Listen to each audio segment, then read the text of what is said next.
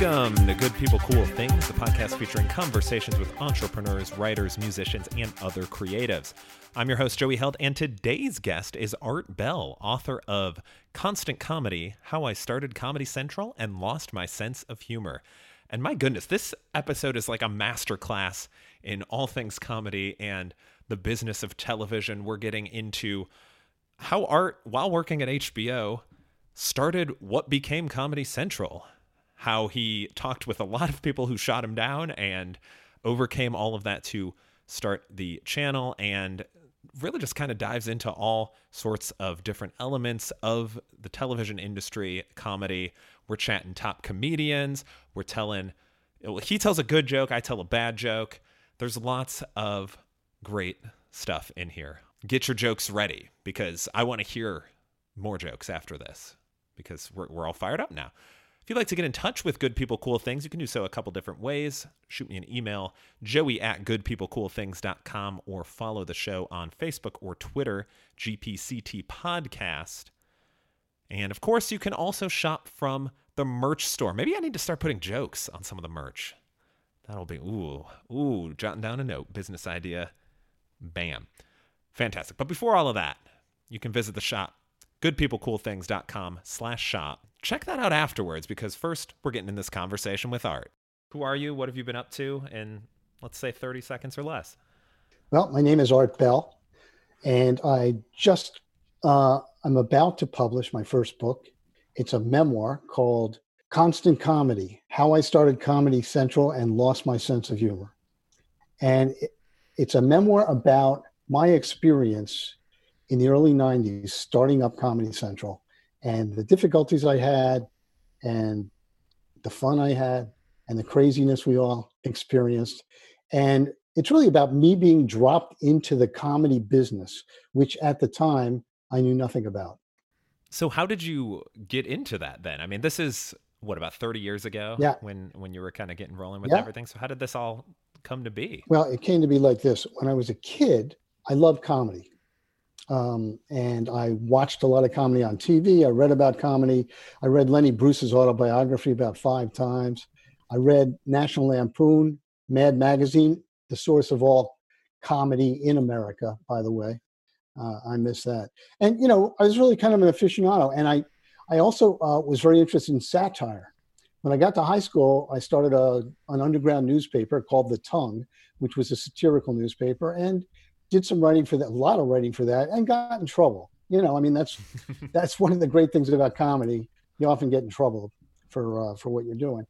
And I really came to understand that comedy was a part of me, but I had no real aspiration to get into the comedy business. As a matter of fact, when I went to college, I studied economics. My first job out of college was as an economist in Washington, D.C. But I was sitting there reading Coal Weekly one day, and I said, you know what? I don't think I can do this. And so I quit my job, went back to school, got a job at CBS. That was my first television job, and didn't like it very much. But a friend of mine said, hey, come on over to HBO. This place is a riot. And HBO had started 6 or 7 years earlier, maybe a little longer than that. And the people in the hall said, we're going to change television. And of course they did. HBO is a very, very cool place to work. When I got there, I started thinking about an idea I'd had a couple years before, which was, why not have a 24-hour comedy channel? And I was really so interested in it that I came up with an idea of what it would look like, how it would be programmed. I talked to all my friends about it. They all said, oh yeah, that's cool. And then when I got to HBO, I figured I had a willing audience, because HBO was going to change television, right? So I started pitching it around a little bit to HBO, which was not my job, but I started talking about it. And I pretty much got the same answer, which was, Comedy Channel, 24 hours really doesn't make much sense. It's not something we would do. It's not something anybody would necessarily do. And we're not going to do it. I was nothing but surprised. I was really surprised, because HBO at that time was really making their name in comedy. They were doing 1-hour comedy specials with Billy Crystal and Whoopi Goldberg, Robin Williams. They were breaking comedy names.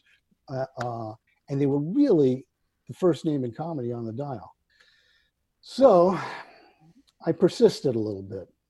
And everybody said, all right, well, if you really want to do this, you're going to have to talk Bridget into it. Bridget being the head of programming at comedy at HBO. So I made an appointment with Bridget. She was about 9 levels above me at the time. So I really had to get, screw my courage up. I went in there and she spent a good 15 minutes telling me why it was the world's stupidest idea. She said, Arthur, you can't do a comedy network. Nobody wants to watch that much comedy. There's too much comedy on television as it is. Any of the great comedians, you would never get Whoopi or Robin or Billy on the channel. Their agents wouldn't even consider going on such a channel. And it's the worst idea I've ever heard. And she said, you're new here and you don't know much about television. I said, okay, I get it. I was very, very disheartened by that. I was. But I walked out of her office, and by the time I got to the elevator, I said, you know what? She's wrong. She's wrong, and here's why. I mean, this was an era when ESPN was up and running 24 hours a day of sports, but more than 24 hours a day of sports. It was a place for people, for fans, for athletes, for people who loved sports of all kinds to gather. And I don't know if you know this, but in the early days of ESPN, as an example, they weren't doing NBA and Major League Baseball. They were doing sometimes some of the craziest sports that you've ever heard. Not even crazy, but sometimes high school sports, girls lacrosse games from private schools. I mean, they were programming with anything they could get their hands on. But that wasn't the problem.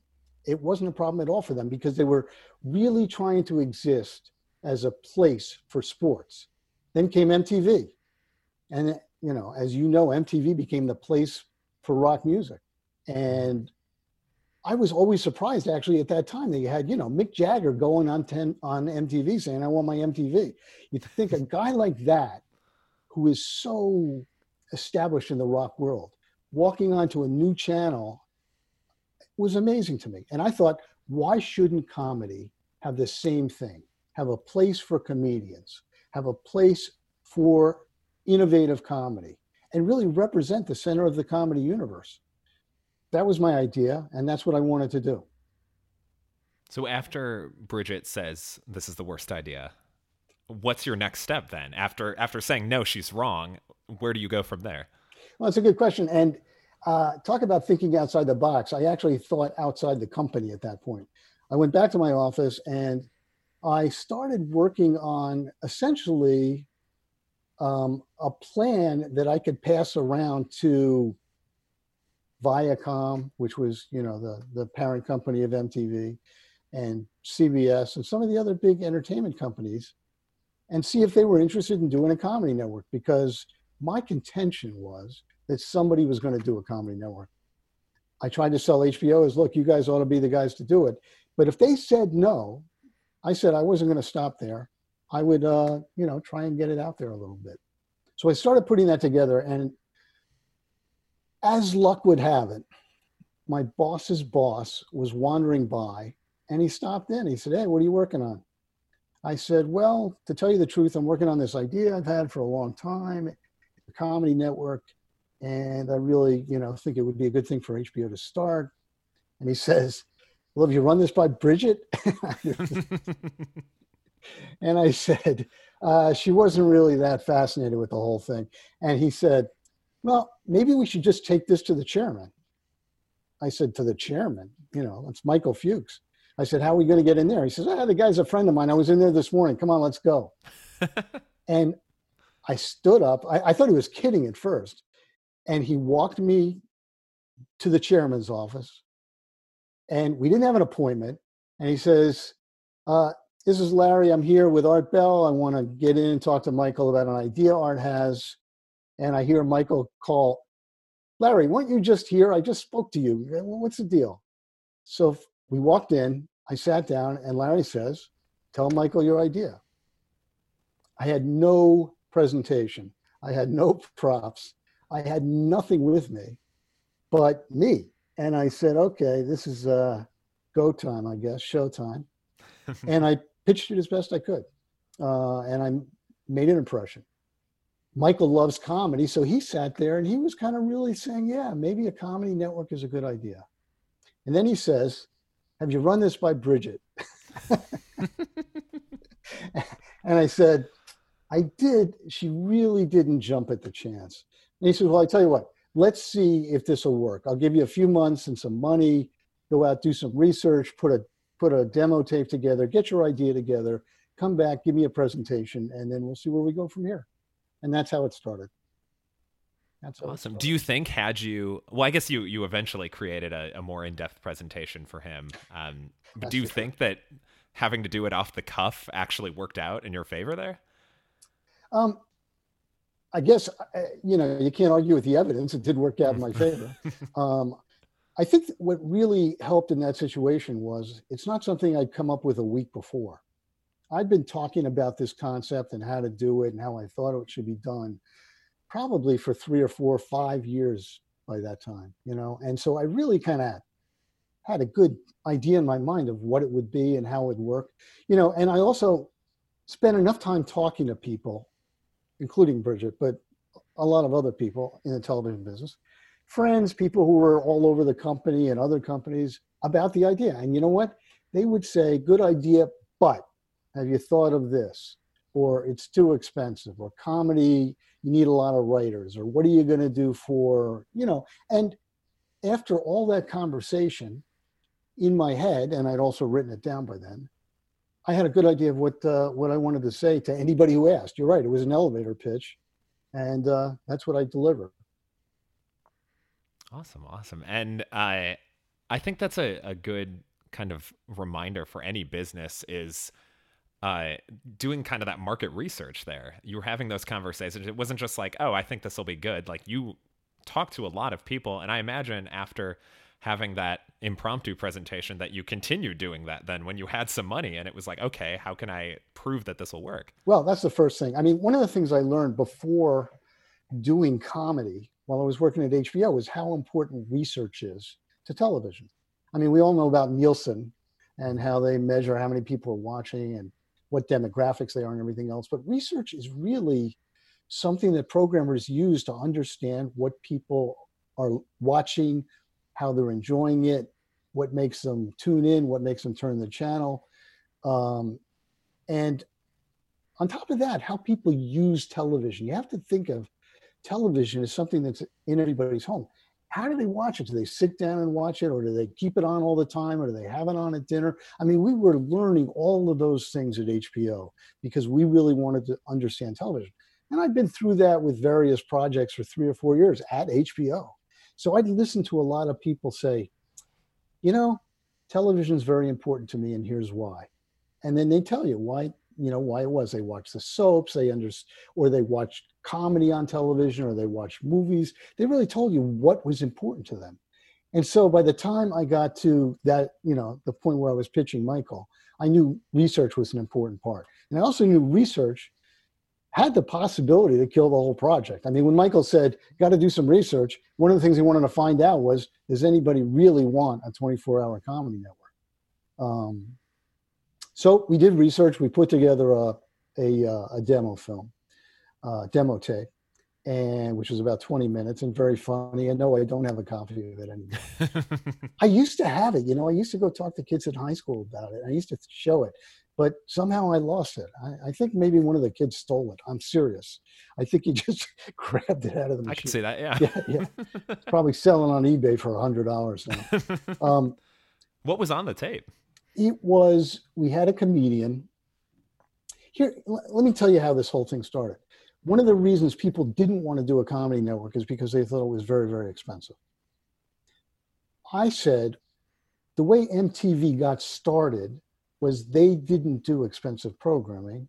They got people to contribute music videos. And the music videos were free, and they claimed the music videos were promoting the band. And that's how they started. They put a lot of music videos on. I said, we can do the same thing with comedy. We can start partly with the HBO library. I said, but we can also show clips. We can get clips of movies, clips of comedians, doing their stand-up routines, clips of TV, all kinds of clips. And I found out that that might have been a good idea, but it turns out that you can't do that because the unions won't let you do that. So I said, oh, all right. So then we went to the unions, Directors Guild of America, Writers Guild, and we found out that we could do it if we kept the clip under a certain length and called it promotion. So now I had a secret for how to really pull this off. And that's how we started. We started with clips, we started with some movies, we started almost immediately thinking about what original programming would look like.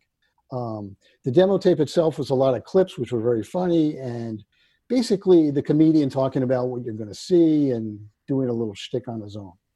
That was it. And that's how we started. You'll see in the book that what happened before we launched was that the Directors Guild of America changed their mind. And they said, you know what? You got 2 months to launch, but we decided you shouldn't use clips. And you can imagine what kind of panic that threw us into, which, you know, is another interesting moment in this whole thing, because I thought briefly that maybe, okay, the whole thing's dead. But then I thought, all right, the whole thing's not dead. We're going to figure this out. We're going to find a way around it. We're going to do what we have to do. And we did. We got enough clips to launch. And when I say enough clips to launch, I mean enough clips to get us on the air the first day. Previously, we had millions of clips, and now we couldn't use them. Mm-hmm. So we get on the air the first day, and the guy who's actually scheduling the clips and I were talking at the launch party. I go, how's it going? He says, great. He says, the problem is the second day looks a lot like the first day because we don't have enough clips. So anyway, after the launch, we had to really buckle down and figure out what this channel was going to be. And I'll tell you, one thing that came together very early was the fact that my prediction that comedians in the comedy business would appreciate having a channel of their own came true almost day one. Comedians wanted, first of all, they wanted jobs. They wanted to be part of it. They were flattered that there was going to be a channel that was all about the things they were doing as an industry.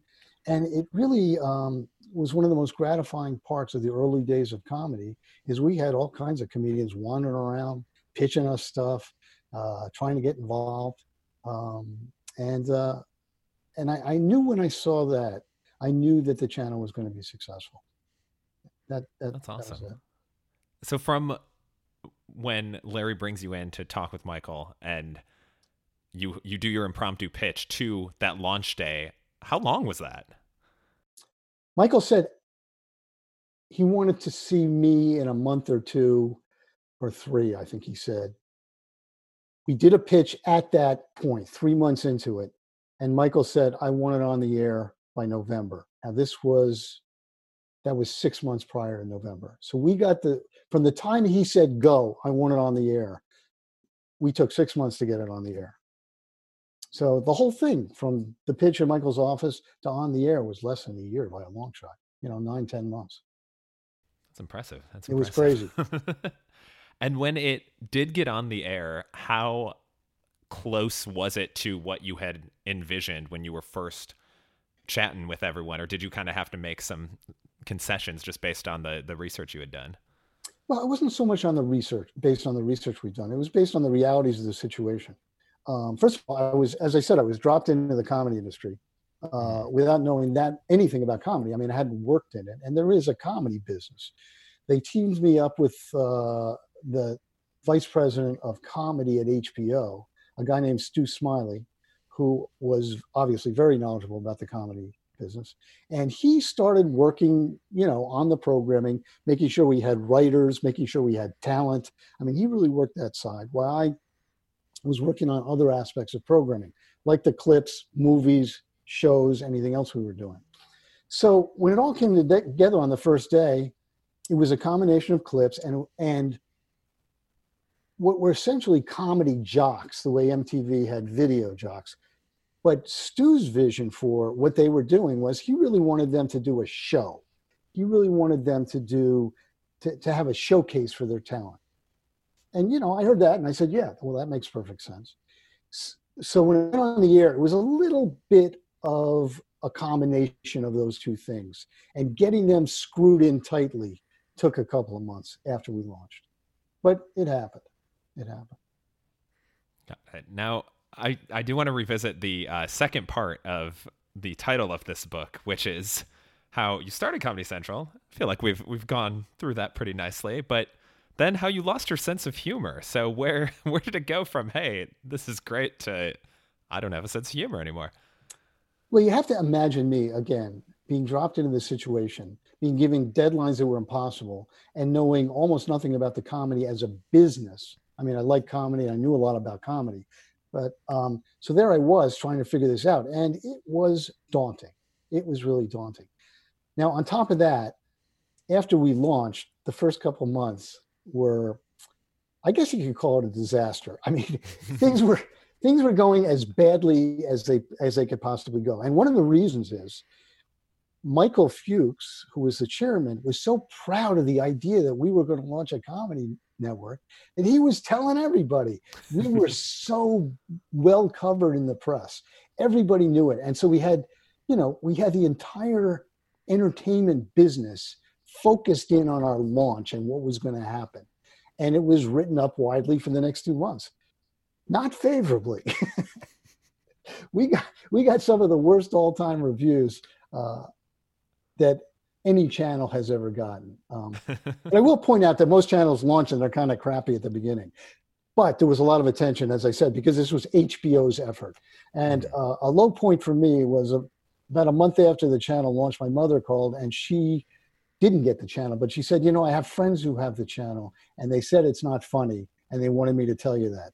I said, thanks very much for your support. At that point, we were called in. This is 2 months in, bad reviews. Michael was embarrassed. I think he was embarrassed having launched this channel and put himself behind it and really seeing it flounder. He called us in. There were about 4 or 5 of us and he sat us down. He didn't say anything for maybe 30 seconds. And then he said, it took a comedy channel to make me lose my sense of humor. And none of us laughed. And I looked around and I said, my God, we did. We all lost our sense of humor sitting here right now. It's gone. And it's just a moment I remember.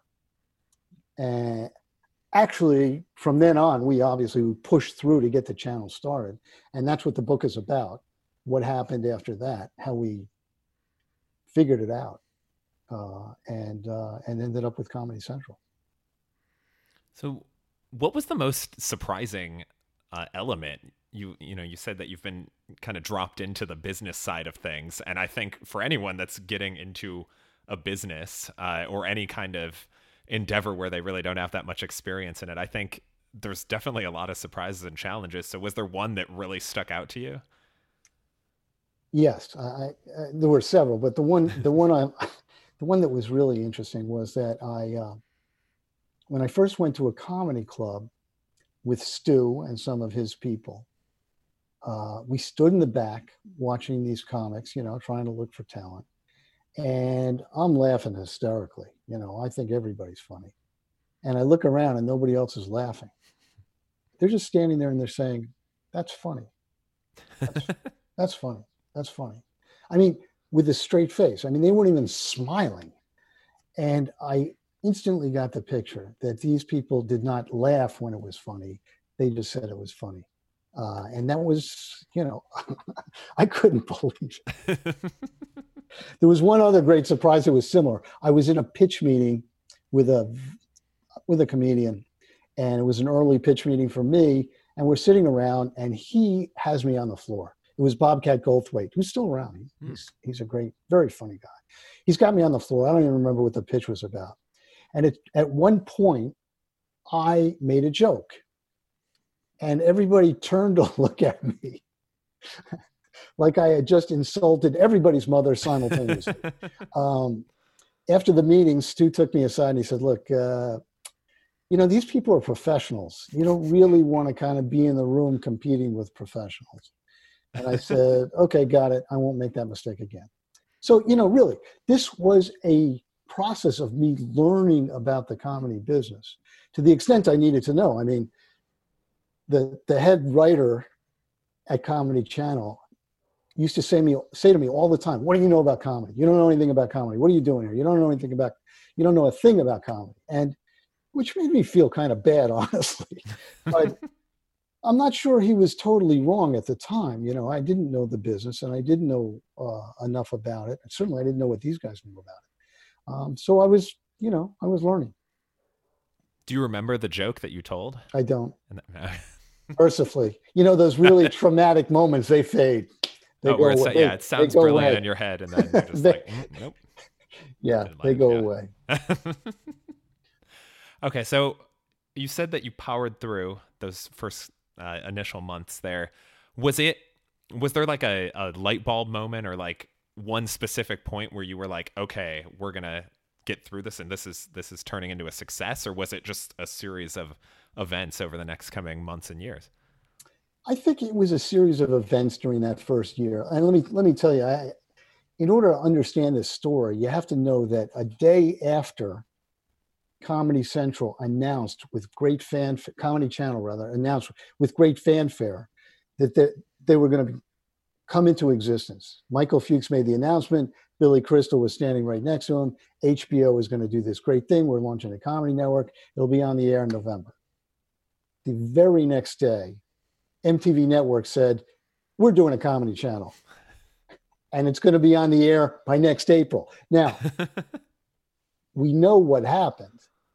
They decided, based on our announcement, that they better get into the game. Mm-hmm. And so they did. Never underestimate the competition. They had no plans. They made up plans instantly as we got into the business, they got into the business. They launched in April, about 6 months after we launched. And it was a fight. I mean, there's no other way to say it. It was, Macy's against Gimbels. It was, it was a real bare knuckles fight. We made fun of them. They made fun of us. They put posters in front of our offices. We put posters in front of their offices. I mean, it was really that kind of thing. And towards the end of that year, I thought we had it licked. I really thought we were in the lead. I thought Comedy Channel were doing great. We had done some really, really good things. One, we got Mystery Science Theater 3000, which was a cult hit for us. I mean, and I have to tell you, it was a surprise because it came in the mail early on. I'm serious.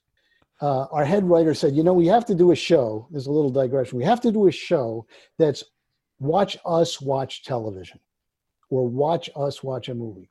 And so everybody's sitting around talking about this for about 3 or 4 days. And then somebody walks in and says, hey, we just got this in the mail. It's a guy and 2 robots watching movies and making watch tracks. And it was hysterical. It was great. So that solved our initial problem. And as I said, MST 3000 became a cult hit, really got our name out there and really started to put some dedicated viewers in front of us, not only for that, but for some of the other things we were doing. So towards the end of that year, I figured, okay, we got MST 3000. We're really cooking here. The other guys, they were called Ha, the Comedy Network. I didn't think they were cooking so well. And I get called into the office and Michael announces that they're merging Ha with Comedy Channel.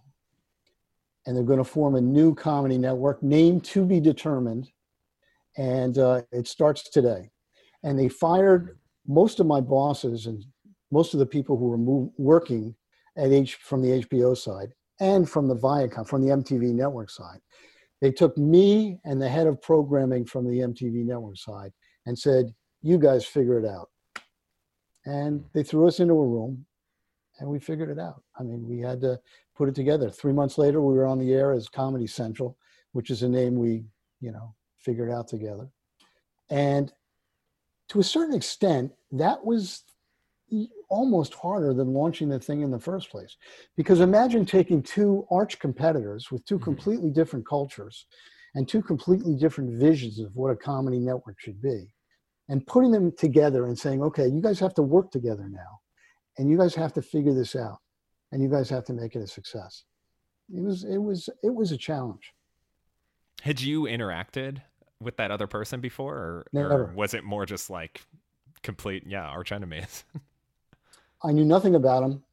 I knew his name. I knew his name. His name was Mike Klinghoffer. And he was a professional. He had a great reputation at MTV Networks. So when I met him and we started talking, we realized that we had different kinds of concepts for the channel. But we also realized that we just doubled our assets. They had programming, we had programming, and putting those together instantly made a better channel. So really it was a matter of just kind of figuring out where we went from there, how to arrange things, what personnel under us we were going to keep and bring into the mix. And we did it. We did it, looking back on it in a very, very smooth way. Although at the time we probably were figuring, are we actually going to pull this off? So it was good. Nice. You mentioned MST3K. Would you say that was your favorite clip or show from the Comedy Channel days, or did you have another one? Yeah. No, that was a breakthrough show for everybody, and it was really, everything about everything I sort of hoped comedies would be, Comedy Channel or Comedy Central. It was such an innovative show. Nobody had really seen anything like it, and it was skillfully done, and it showed up. I mean, that's exactly what I wanted the channel to be, a magnet for new, young, innovative comics to do innovative things. So that's one of the reasons it was my favorite. Yeah, I remember showing it in a high school English class. We had to, I think it was just bring a clip of something that you enjoyed, and like some people would bring in books or songs or something, and I was like, oh, I got to bring in something from MST3K, and it was very poorly received, I would say, by the class. Is that right? There were a few laughs here and there, and I was like, did I pick a bad clip of it? I picked one of the shorts that they had done, because I was like, you could get the full, the full thing, and it was how to date. How to go on a date. How to go one on of my date. favorites. Yeah. Yeah, it's so good. And I don't know, maybe just a 14-year-old high school kids just not.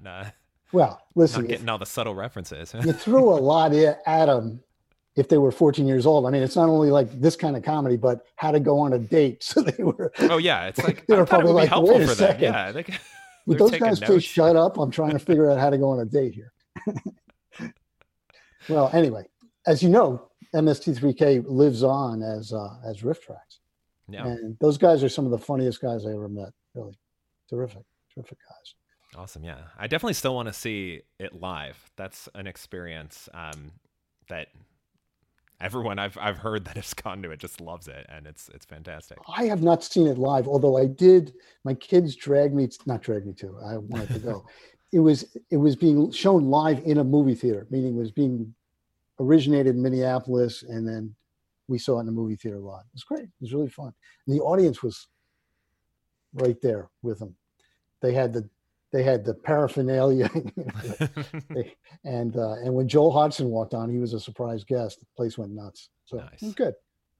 Awesome. Austin has Master Pancake, which is a comparable. I think I remember chatting with the guy who started it, and he said something. I think the original name was like Mystery Science Pancake or something, like something that was way more of a ripoff. And then they were like, okay, we should probably at least differentiate it a little bit. But I think it's a good Austin sort of take on it of, just watching, but they tend to watch more blockbusters instead of the crummy C and D list movies. Let me tell you something. We had to watch the crummy C and D lists. They had to do that because, as it turns out, what the guys were doing in Minneapolis was taking movies off the shelf. They'd take The Godfather, and they would do The Godfather. Now you can imagine that was a great show. Mm-hmm. The problem is, at that point, you couldn't get you couldn't license The Godfather to have these guys sit and make fun of it. Mm-hmm. Impossible. So what we had to start with was films that are in the public domain, meaning nobody owned them anymore. They were just, there for the taking. And we had to get good prints of them, which was not always easy. And they were mostly B movies from, the 50s or 60s that were horrible. which made it, in some sense, made it easier to, to have fun with it. Hmm. But, and they did a great job. They did a great job. Do you have a favorite from all of the collection? I'm thinking. Puma Man, I think, is my favorite. You know Puma Man? I don't know if I do. Puma Man was so completely ridiculous.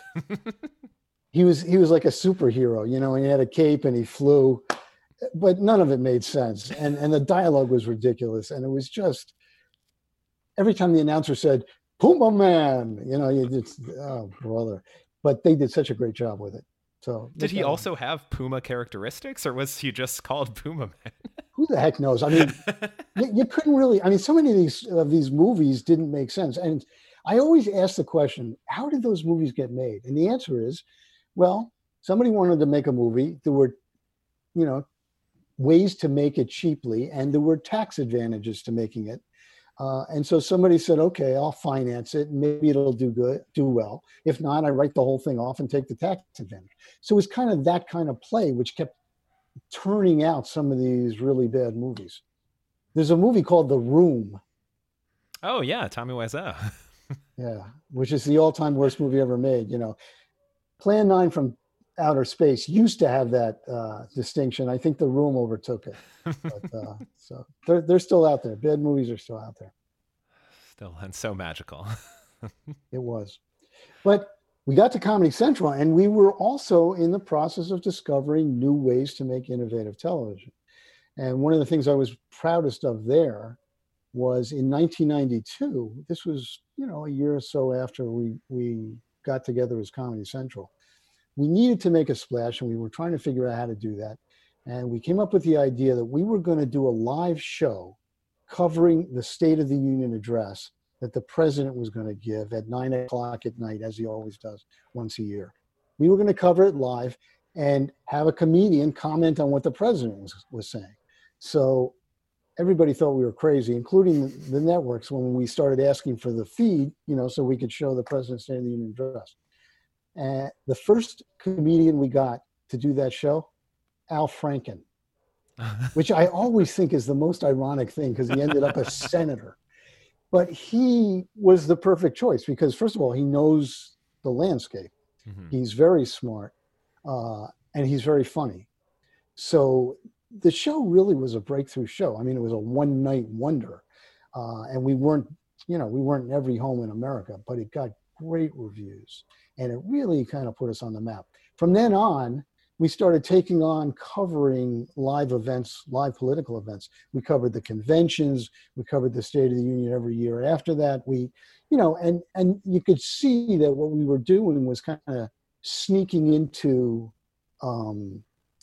Daily Show territory, covering the news on a daily or a live basis in a way that was comical, in a way that was funny, so that really we were playing to the audience, our audience, which was a younger audience who wasn't necessarily watching the news and sure as heck had no interest in watching the presidential State of the Union address every year.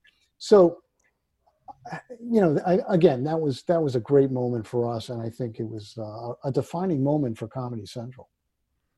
Absolutely, yeah. I my earliest Comedy Central memories, I think, are watching The Daily Show, maybe an early South Park or something, but that was like kind of my introduction to politics. So totally, yeah. I'm in that group for sure. Talk about a show that's made a huge difference. I mean, again, I left Comedy Central around that time, as I talk about in the book. And somebody asked me recently, does it bother you that you left and then the channel's become such a great success and you weren't there And the answer is no. I loved looking in my rearview mirror and seeing, this huge comedy edifice that is standing, that was, built in part by me in the early days. So it makes me feel great. So I was creeping around your website a little bit, and you said that your most interesting and least successful project was commercializing 3D television. Can you dive a little more into that?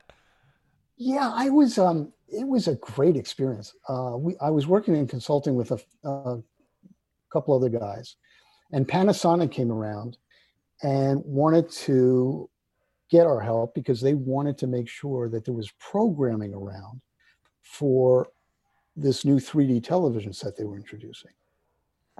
And what I learned from Panasonic is in order to sell televisions, you have to do technical innovations, 4K television or, better sound, better picture, better whatever. So 3D was seen as, okay, we're going to do 3D. We'll be 6 months ahead of the other guys doing 3D, and we'll have 6 months of great sales. We started looking at the available 3D television, 3D programming, and there were a bunch of movies at that point. And we put together with DirecTV, I will say, it was a joint venture between Panasonic and DirecTV, a 3D television channel that showed 3D movies. They also made original 3D productions. And the stuff was, in my opinion, mind-blowing. I don't know if you've seen 3D television in your life. I have, but yeah, I'm always impressed by it. Well, we've all seen, I think everybody's pretty much seen 3D movies, which are very impressive. You're sitting there and it really is impressive. And 3D television has the same impact on a smaller screen. The problem is you had to wear glasses. And you wouldn't think that was such a huge problem. Certainly when you walk into a movie, they hand you the glasses and you walk out and you throw away the glasses. For some reason, television audiences at home were not too happy about wearing the glasses. And we just couldn't get past that. I think that was one big thing. The other big thing that I recall from my research on this was, as you try and make television or video more realistic, enhancing the sound does a better job than enhancing the picture. And they found this out when they were trying to do simulations for the Army with tanks and, airplane simulations and all that. And they found they could make the picture better, but that didn't have much impact. When they made the sound more realistic and surrounding them, then people really believed where they were. And I always had that in the back of my mind as we're improving this whole experience with 3D television.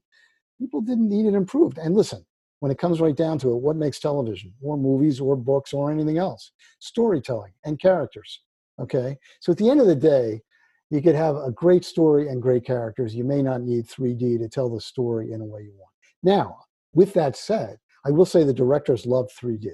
Television directors loved it. Movie directors loved it because it gave them another thing to play with. It gave them another way to kind of convey their stories. But as a television proposition, it didn't last very long because of the glasses, I think. That's so interesting. I wonder if 30 years from now, when we have all this technology embedded in our brain, if that'll make a comeback then.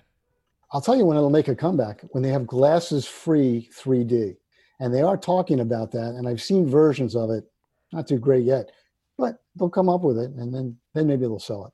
Is it just on the screens themselves, on the TV screens, or are they some other kind of glasses-free? They're TV screens. Okay. They're TV screens. As a matter of fact, they're using them occasionally now in gigantic advertising because it looks really cool from a distance. So you may keep your eye out for it. Interesting. Now, one of the things I like to do for this podcast is ask a question that you wish you were asked more frequently. And I liked yours a lot. Are comedians all depressed and not funny when they're off camera?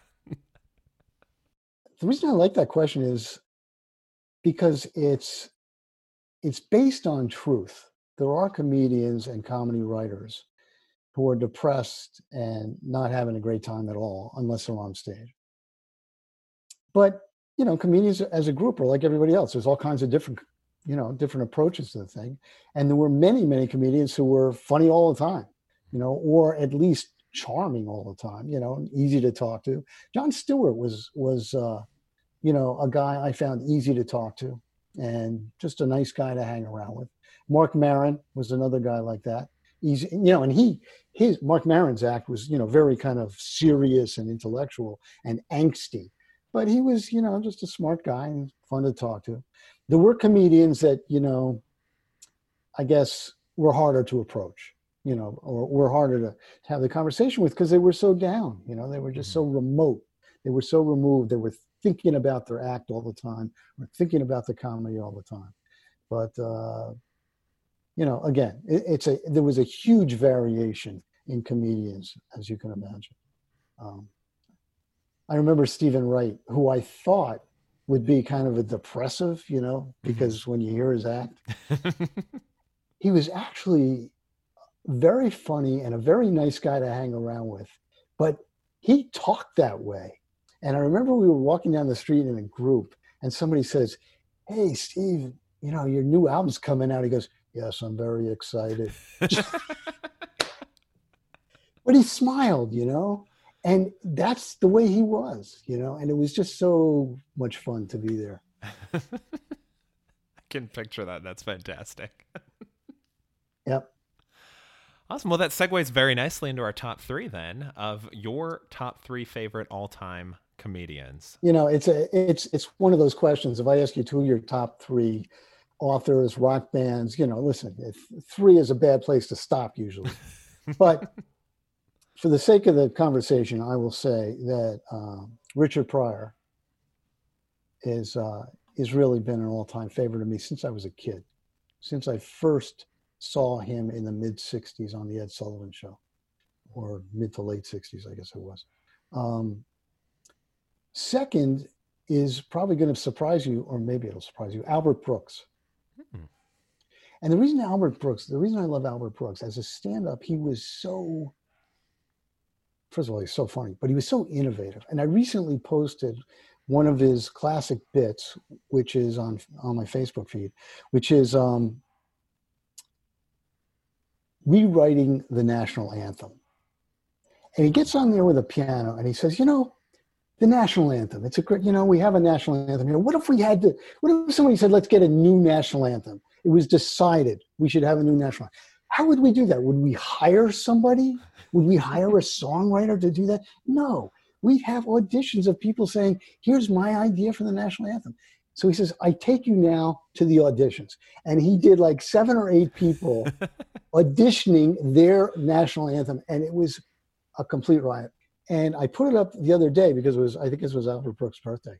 And I got so many comments like, oh my God, this holds up so well. And he did so many crazy things like that on stage that he has to be one of my favorites. And then finally, Jerry Seinfeld, who my first experience with Jerry Seinfeld was, I guess it was in 84. I was working on some other project at HBO. And I was in Minneapolis at the Guthrie Theater for a performance by this guy named Jerry Seinfeld. Never heard of him. I happened to be sitting next to his agent, just by chance. And so he comes on and he has the entire audience on the floor for 45 minutes. Now, you see a new comedian, they have great material. They start with 5 minutes, 10 minutes, 15 minutes. This guy was unbelievable. He had so much material. At the end of the thing, I turned to his agent and I said, you know what? If I could buy stock in a comedian, I'd buy this guy. And he said, you know what he says to me? It's too late. And he was right. I mean, Jerry Seinfeld went on to be, one of the great stand-up comedians. He loves doing stand-up. He still loves doing stand-up. And I've seen him we hired him to do shows for us once in a while. He was on the air, but I mean, for affiliates and advertisers before he was doing his series. I saw him do 2 back-to-back 50-minute to an hour shows without repeating a word. Wow. New material. It's just astounding. The amount of stand-up material he had. Is very prolific and very funny. That's it. Those are my 3. It's fantastic. With an explanation. It's a wonderful list. I like it. I always like the explanation. Every once in a while, someone will just list like 3 names and move on. And I'm like, no, I go into why. I want to hear the why. I will say Albert Brooks is my favorite Simpsons guest star as well when he was Hank Scorpio, which, again, that might have been one of my first introductions to Albert Brooks. Well, you should go back. Oh, absolutely. Go back I'm looking up the national anthem. And, yeah, for sure. Yeah, look up some of that stuff. For it's sure. Great. Absolutely. Well, Art, thank you so much for hopping on. If people want to check out your book, want to learn more about you, want to see all these great clips that you're sharing, where can they find you? Well, I have first, the name of the book is Constant Comedy: How I Started Comedy Central and Lost My Sense of Humor. I have a website, artbellwriter.com, and I have a Facebook page, Art Bell Author. And those are two places where, I'm keeping everybody apprised of what's going on, keeping you posted. Book comes out September 15th. It is available for pre-order on Amazon and the other places, so you can go buy it now. I hope people come check it out. I hope people check it out. Fantastic. Yeah, a terrific read. And thank you so much. This was wonderful. I feel like I just learned a lot. Like I just took a master course on the ins and outs of the TV business. Oh, I'm glad. Well, there's a lot more in the book if you really want Absolutely. To know. Yes. Yeah. Don't give it all away on the podcast. Just enough. Do you want to end with a corny joke? As I often do. You can share your favorite. I've got one. Jokes. I do tell jokes sometimes. I have a favorite joke. Let's hear it. I've never told it on any kind of video presentation. So this is really scary. A boy walks up to his father and he says, "Dad, what's ethics?" His father said, "Son, that's a very important question. It's such an important question. I'm going to illustrate with a story. Suppose you own a fur shop. A woman comes into your shop and she wants to buy a fur for $100. You give her the fur, she puts the money down on the table and she starts to walk out. You pick up the money and you notice she's giving you $200 by mistake. Now here's where the ethics comes in. Do you tell your partner?" What's your joke? Well, this is not my favorite, but I end every episode of the podcast with a corny joke, and I figured I'd try and do a little comedian-related ones. Okay. But did you know that surgeons are actually really good comedians? It's true. They always leave their patients in stitches. That's a bad joke. I did get it.